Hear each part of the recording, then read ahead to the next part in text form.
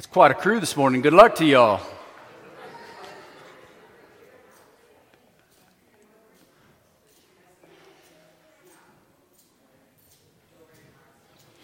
This morning's scripture, 1 Corinthians chapter 3, verses 1 through 4. But I, brothers, could not address you as spiritual people, but as people of the flesh, as infants in Christ. I fed you with milk, not solid food, for you were not ready for it, and even now you are not ready. For you are still in the flesh, for while there is jealousy and strife among you, are you not of the flesh and behaving only in a human way? For when one says, I follow Paul, and another, I follow Apollos, are you not being merely human? The Word of God, let us pray. Most gracious God, Lord, it is this time this morning, Father, that we ask that your Spirit cause us to reflect on ourselves.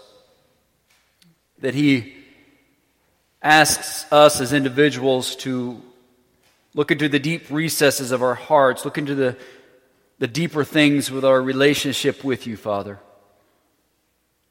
That we inspect it from your perspective, not of what we think is right or what we think our relationship and our walk as Christians should be, but what you ask and the way you want us to live our lives and devote our lives unto you. Father, we just pray that your Spirit would help us to see that He would help us to see the truth in each of our lives. And Father, I pray that the words I speak be not of me, but be of you and guided by your Spirit to your glory. For it is in Christ's precious name we pray. Amen. So I want to encourage us all as I prayed to look at ourselves this morning. Look inwardly at your own relationship with Christ and what that looks like. I think self-assessment is something that's absolutely necessary in our relationship with Jesus. And we should take part in that on a daily basis. Because if we just go along and float along and don't critically assess our lives and our own walks, then we meander astray. Then we don't end up where Christ wants us to be. Problems arise to all of us and in all of our lives and in all of our walks when we become complacent about our relationship with God. Problems arise in every relationship that we have, whether it's with our spouses, whether it's with our children, you name it. Problems arise in relationships when we become complacent, when we don't have an attitude of fervency that we're going to work on that relationship. Being a Christian means that we must be vigilant in our walks. That we don't take them for granted, that we don't become lackadaisical in them. It's an active endeavor. It's not passive. It's not a check mark that we checked whenever we were whatever age, and now we're done with it. Now we sort of banked it away, and we're waiting on eternity. It's not the way it works. Because if that in fact is the way you see it, it will be a fearful time when we get to that point. Christianity is active. It is a relationship that needs to be nurtured and is progressive in nature. If we aren't progressing, we are regressing. We don't stay static whenever we fail to put forth the effort. There's no place we get where we just maintain and do nothing else. It's not the way it works.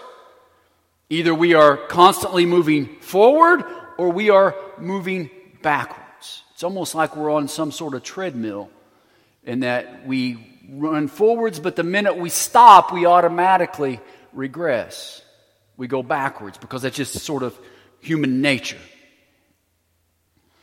If we aren't actively engaging in this battle or in this war every day, then I suggest that we're losing the battles. Paul has spent a great deal of time throughout these first two and into this third chapter dealing with and addressing the notion of pride. Looking at pride and how it is the opposite or the antithesis of where we should be as Christians. It is Paul's desire to melt that pride away. To melt it away and do away with the divisions that arise as a result of it. Jealousy, strife, envy, all of that stuff is a direct flowing from or cause or is caused by pride. Whenever there's strife, whenever there's jealousy, it all comes from an internal sense of pride. And Paul's making that point to the church at Corinth. And he's making that point because he doesn't want the church to continue down the road that it began traveling. He saw that there was a significant problem in that church. And he saw the root of that problem, even though it worked its way out in division and jealousy, and we're going to see it as it plays out throughout the rest of this book. He sees the root being pride. And he knew that he had to address that problem before it destroyed the church. I will tell you that pride destroys individuals and their relationships with God, and pride will also destroy the church as a whole. And we have to be careful lest we fall into the same ugly, dark abyss as the church at Corinth did. And we've seen that Paul talked about wisdom, spent a long time dealing with wisdom, in particular worldly wisdom, and how it was the pursuit of worldly wisdom that was wrong, and that was grounded in a sense of pride. Everybody wanted to be smarter than everybody else. Everybody believed that they were the smartest person in the room. And Paul condemned that. However, he also discussed another type of wisdom, didn't he? He talked about godly wisdom and how godly wisdom was to be pursued and sought after and longed for, because godly wisdom promotes that we glorify God, whereas worldly wisdom promotes that we glorify me. And Paul saw the dangers in that. And so as he wrote about godly wisdom, he put some limitations on that. And those limitations was not everyone can get it. Not everyone can understand it. And we saw that a great number or a vast majority of people think that godly wisdom is folly, foolishness, silliness. But to those of us who are in Christ, it is the power of God until eternal life. He broke down those who could receive and understand godly wisdom as being spiritual, as being mature. And we made that connection a few weeks ago. And then he contrasted the spiritual people or the mature people with the natural person or the natural man. So those were the contrasts that he made. And in fact, he went so far as to say that the natural man or the natural person cannot, not only will not, but they even cannot understand godly wisdom. They don't have that ability. As part of this discussion, Paul created, as I said, those two groups of people. The mature and spiritual, and those that are natural or worldly. We can use that term. But he doesn't stop there. He realizes that there is another group, there is a third group that is very important for him to acknowledge in this book. Because they are the subject of why he's gone through all this study and information that he's given the church of Corinth. This third group of people are Christians who are worldly. There are Christians who are carnal. There are Christians who are immature. And he wants to spend some time addressing them because they are whom he's talking to. They're the ones that are reading this letter in Corinth. And so he goes to great lengths to sort of circle around them, but now all of a sudden the focus is directly on them. We know that we have worldly people or natural people. They can't even understand godly wisdom. They pursue worldly wisdom. They're full of pride, deceit, conceited in every way. And we have the spiritual or the mature that are the opposite of that group. But then we have a group in the middle. We have a group in the middle who are supposed to be spiritual and mature, but instead they look a whole lot like the worldly group. They act a whole lot like the worldly group. And so it's a warning. It's a warning to those at Corinth. It's a warning to us today as we look at our own walks and assess our own relationship with Christ. Chapter 3, verse 1. But I, brothers, could not address you as spiritual people, but as people of the flesh, as infants in Christ. So here we see that third group of people, and he refers to them as infants in Christ or babes in Christ. Now, he doesn't outright call them worldly or fleshly, but instead they are babes in Christ. He wants to be able to call them spiritual, but he can't. He can't call them spiritual. Alternatively, probably if he had a decision that he had to make, they more closely resemble the worldly than they do the spiritually. But he's referring to them as infants in Christ. And notice that he uses the past tense here. Could not address you as spiritual. So he's talking about a prior time whenever he dealt with these folks. He's talking about whenever he has spoken to them before other than in this letter. And we see that, and we've seen it already in chapter 1, verse 6. He refers to these folks as the testimony of Christ was confirmed among them. He's had a relationship with this church for quite some time. And so at the very beginning, he couldn't address them as spiritual people because they were infants in Christ. They believed in Christ. They called upon him as their Lord for salvation. But it is like we have said, when we first accept Christ as our Lord and Savior, God wins the war, but many battles are left to be fought. There are many battles that are left to be fought. However, we know very little about those battles. We know very little about how to be in this group of spiritual people. We don't know anything about it, right? Whenever we were first saved and born again, we don't know anything about this group. We know a whole lot about this group because that's where we were. This process is called sanctification, becoming more Christ-like.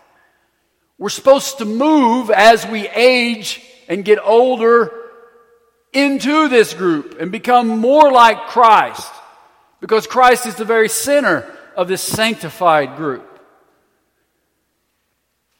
Now, it can be easy to read passages that we've studied in Romans, like 8:30, and become complacent with our salvation, with our walk, with who we are in Christ. We can become complacent or lazy about our walk, about the walk of others, and think, we don't have to worry about that now. And we looked at this months ago. And those whom he predestined, he called, he justified, he glorified. We have a golden chain of salvation that's all on God's part. And we can read this, and just for the record, I may not bring it up later on, but I should. If I don't, I'll do it now. This is meat. This is red meat. It's not milk. And so whenever you have babies that try to take in the red meat, they don't understand it, and they think, I don't have to do anything. Right? I'm saved. I'm good to go. I can go back over here and hang out with these worldly people and act like I don't know Jesus and God's going to glorify me in the end. That's milk. You don't understand that passage if that's what you think that passage means. But you have to be in this camp to understand what that means. That's meat. It's not milk. So we run the risk whenever we try to deal with passages like this that those who are infants or immature in Christ think, I don't have to do anything else. It's over. I'm going to act like these folks over here and God's going to glorify me. You're going to be in for a very rude awakening. It's not the gospel. That's not what the gospel is. When that happens, we don't progress. And progressing as a Christian is everything. Progressing as a Christian is everything for our eternity. Because if we don't progress, then we're at risk of always being in that camp from the beginning. We were never saved. There are so many scriptures that warn us against not progressing. And we've talked about those on many different occasions. Even Galatians 5. For you were called to freedom, brothers. Only do not use your freedom as an opportunity for the flesh, but through love serve one another. In Christ, we have been freed. However, just because we've been freed doesn't mean we go back and join that group and that we're free to do whatever we want. And that's what Paul was telling the Galatian church here. We must guard against the dangers of not progressing. We must guard against pride in the flesh and then using that freedom that we have in a selfish manner. And here he's basically showing them that you use the freedom that you've been given in a selfless manner to love and serve one another. That's what the spiritual people do. That's what the mature Christians do. They love it to serve one another. We're going to see in chapter 6, Paul writes that everything is permissible for me to do. That's what he says. Everything is permissible for me to do, but not everything is beneficial. Love and serving one another are prime examples of being selfless. That's the opposite of pride. It's the opposite of the world and how they act. When we are born again, we are babes in Christ. We are a new creation. Right? When Jesus talked to Nicodemus didn't understand. He said, unless you're born again. Nicodemus said, how can I crawl back in my mother's womb? I'm a grown man. And he said, you are a new creation, but you got to grow. You've got to grow. You've got to progress. That is why it's so important that we don't leave new Christians to fend for themselves. You've heard me say it a jillion times. When people profess faith in Jesus, the last thing we should do is say, you're good to go. You're on your own. They don't know what to do. They have no idea what the progression looks like, what it means. They have no idea what's going to come at them from all different areas of life. The dangers that they're going to face. We don't leave our babies to fend for themselves, do we? When you have your moms, when you have a newborn baby, you just kind of toss it over to the side and walk away and say, he'll be all right. No. Definitely not. You think that is absurd. It's no different in a born-again Christian. They are a new creation, a baby. Everything in their life that they thought they knew, now all of a sudden they don't. If we abandon babies, they flounder and die. And how often does that happen to those that profess Christianity and we give them no encouragement and next thing we know, we never see them again, right? We don't see them. They have walked away. As I said so many times, it's not when we begin, it's if we finish. God has set up the Christian walk much in the same manner that He set up our physical walk, right?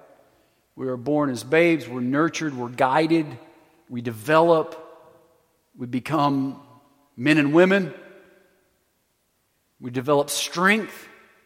It's the same way when we're born again. We should be nurtured and guided and develop strength, and then as physical people have their own children, then when we develop the strength as spiritual mature Christians, then we help those that are born again and new and fresh. That's the way God has made it. The parallels are remarkable.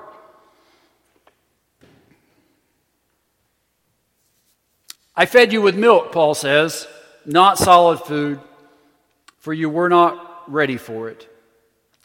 So again, he continues this verse in the past tense, that whenever he first come in contact with them, whenever they were first saved, he fed them with milk and not solid food. They were spiritually babies. They were babies. He did not feed them solid food because, quite frankly, they couldn't digest it. It's like the Romans 8:30 passage I threw up there. Babies are not capable of eating meat and potatoes. Their bodies aren't ready for that. They can't digest it. They have to begin with milk. And in like manner, Christians need to be fed milk as well. We say, well, what is that milk? That milk's that elementary, rudimentary understanding that A, God exists, that B, I'm not the center of the universe, and that really I'm not a very good person, and that C, I need to be saved for all the things I do and think and all the evil that resides within me. Those are basic elementary principles, and I come to that conclusion that Jesus is that Savior. Right? That's the milk that we should all have at the beginning.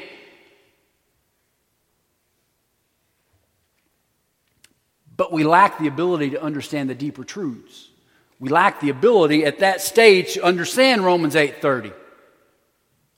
God's wisdom cannot be imparted to us all at once. It's like taking a drink of water out of a fire hydrant. It's not going to work out well. God gives us the wisdom over a period of time through trials, through battles, through victories. We gain that.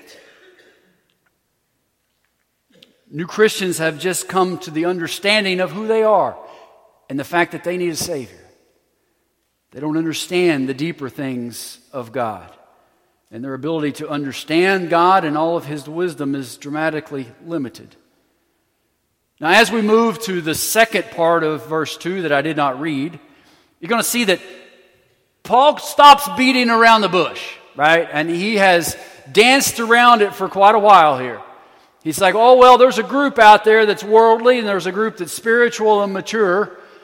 And he's given us the characteristics of both groups. Now there's an intermediate group that are immature, and they can't deal with solid food, that can only be fed milk. And I fed you milk at the beginning whenever I first come in contact with you.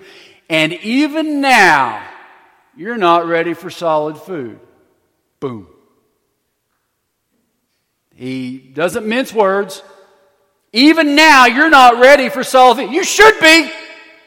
You should be. You've had plenty of time to get there. You should be able to read at Romans 8:30 and understand exactly what that means. But you're not. You're not. You've not progressed. You've not gotten to the stage where you can understand the deeper things of God. Your spiritual body has not grown enough or developed enough that you should be able to eat and handle meat and potatoes. But you're still on milk. You're still at the beginning. What happens to a baby if all they're ever fed is milk their entire lives? I will tell you, they can't survive.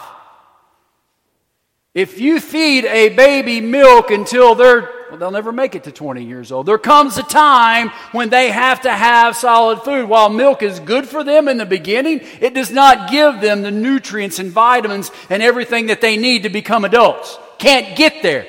You can't be a grown woman or a grown man only on milk. They will die before they get there. So then therein lies the question is, can you maintain milk as a Christian and ever get to the spiritual and mature? No. You can't. You can't. You have to progress. You have to move on. And this is a dire warning to those at Corinth. It's a dire warning to all of us.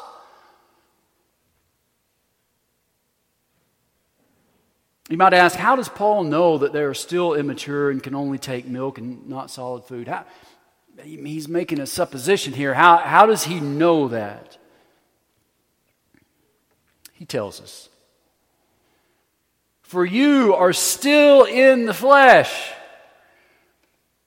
For while there is jealousy and strife among you, are you not of the flesh and behaving only in the human way?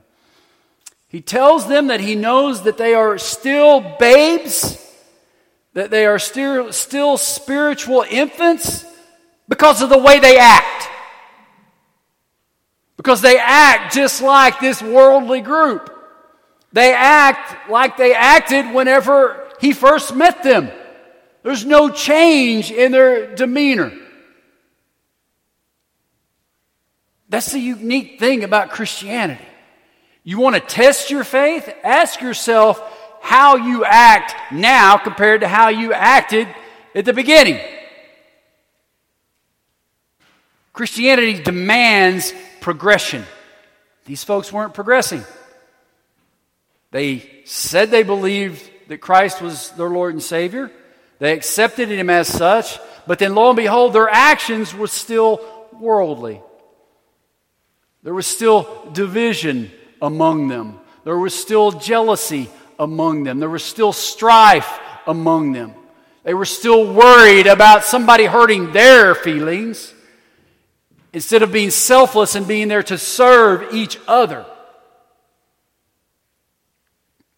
Spiritual maturity and their actions were inconsistent with each other. Now notice Paul's observation. It actually comes in a form of a question, right? He's wanting them to be introspective, to assess their own selves. He's already showed them that they're not ready for meat, but he's wanting them to see why they're not ready for meat. He's not just going to beat them over the head and say, this is the way I perceive you. He's like, I want you to get to the point where you can self-assess yourself. Probably not right. Where you can assess yourself and make a determination of whether you are worldly or spiritual. Are you able to take in solid food, or are you still stuck on milk? And so when we can do that ourselves, number one, it just goes down a little bit easier than it is when somebody tells you, right? And so that's why Paul was wanting to do that. We want you to see for yourself. Ask yourself, are your actions worldly or are they more spiritual? Paul knew the answer. It wasn't like he was waiting for them to tell him what the answer was. He knew that they were worldly actions. But he wanted them to be able to look in that mirror to see for themselves and do something about it. Because until and unless we see it for ourselves, we're not going to do anything about it. If somebody tells us they notice something about us and I don't think that's right, it gives us no desire to ever do anything to change. And Paul wanted the impetus to be on change and for them to change. And he shows them or demonstrates to them exactly what these worldly ways are, or what this selfishness and envy and jealousy is all about. He says, for when one says, I follow Paul, and another, I follow Apollos, are you not being merely worldly or human? Paul gives them these specific instances to demonstrate that they are spiritually immature, that they are babes in Christ, that they're still in need of milk, that they've not come to the place where they can take solid food. He's saying that's what the people of the world do. Those are normal actions of ungodly, non-believing people. They dislike each other. They're full of deceit. They're full of envy, pride. That's what the world does. That's not what Christians should be doing. We are to look differently. Now, we've discussed what milk is. It's that rudimentary understanding of our own condition, that we're in need of a Savior and that Jesus was that Savior. That's the milk. But what is the solid food? What is solid food? Solid food comes from the wisdom of God. It is the deeper things of God, as I've referenced, that enlighten us and enable us to understand God and ourselves better.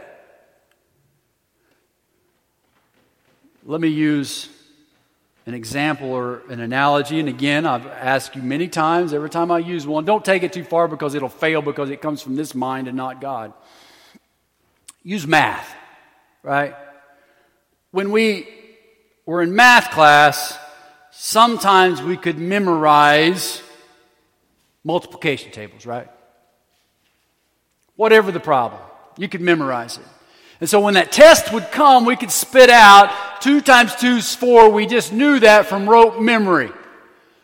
But did any of you guys ever have a teacher or a professor that required you to show your work? Anybody? Wasn't that aggravating?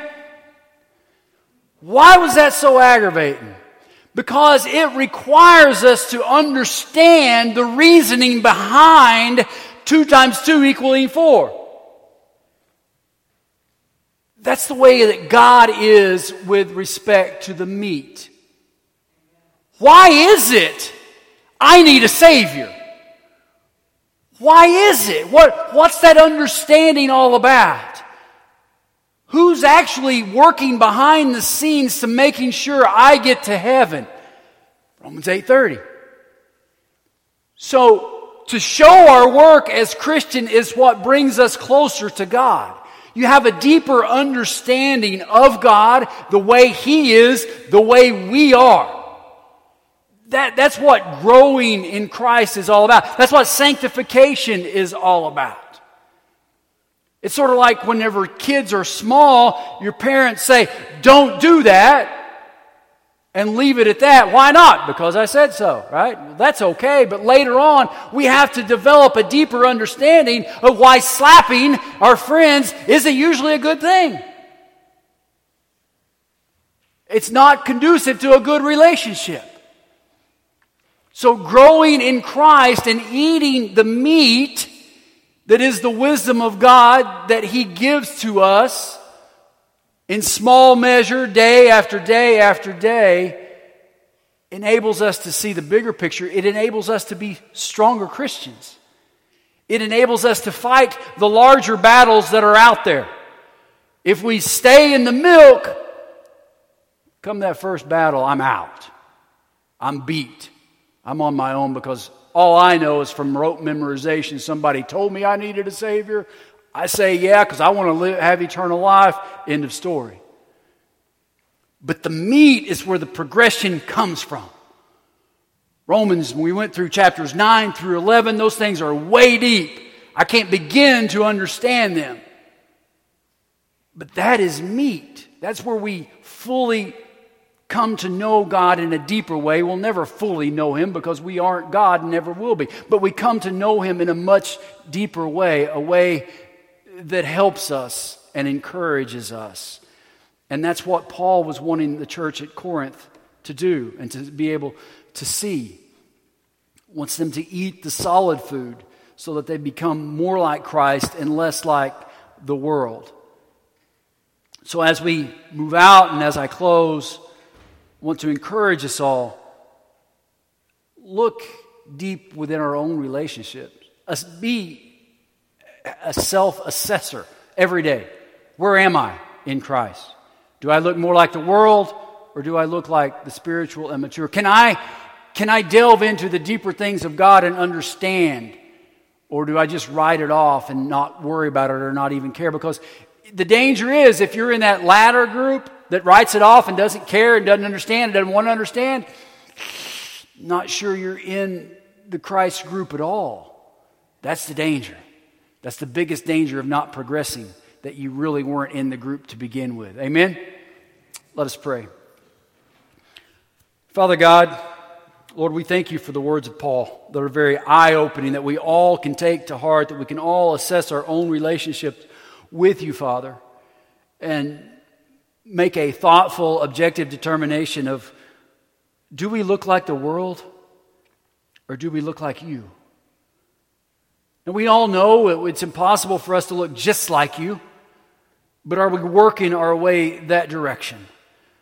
Father, let us make a self-assessment in our lives and help to give us eyes to see our own spiritual state. And Lord, we pray, as Peter said in 2 Peter, that we would make our calling and election sure, that we know we are yours because we are on solid food and you have strengthened us, and that you are glorified through that. We thank you, Father, for it is in Christ's name we pray. Amen. All rise.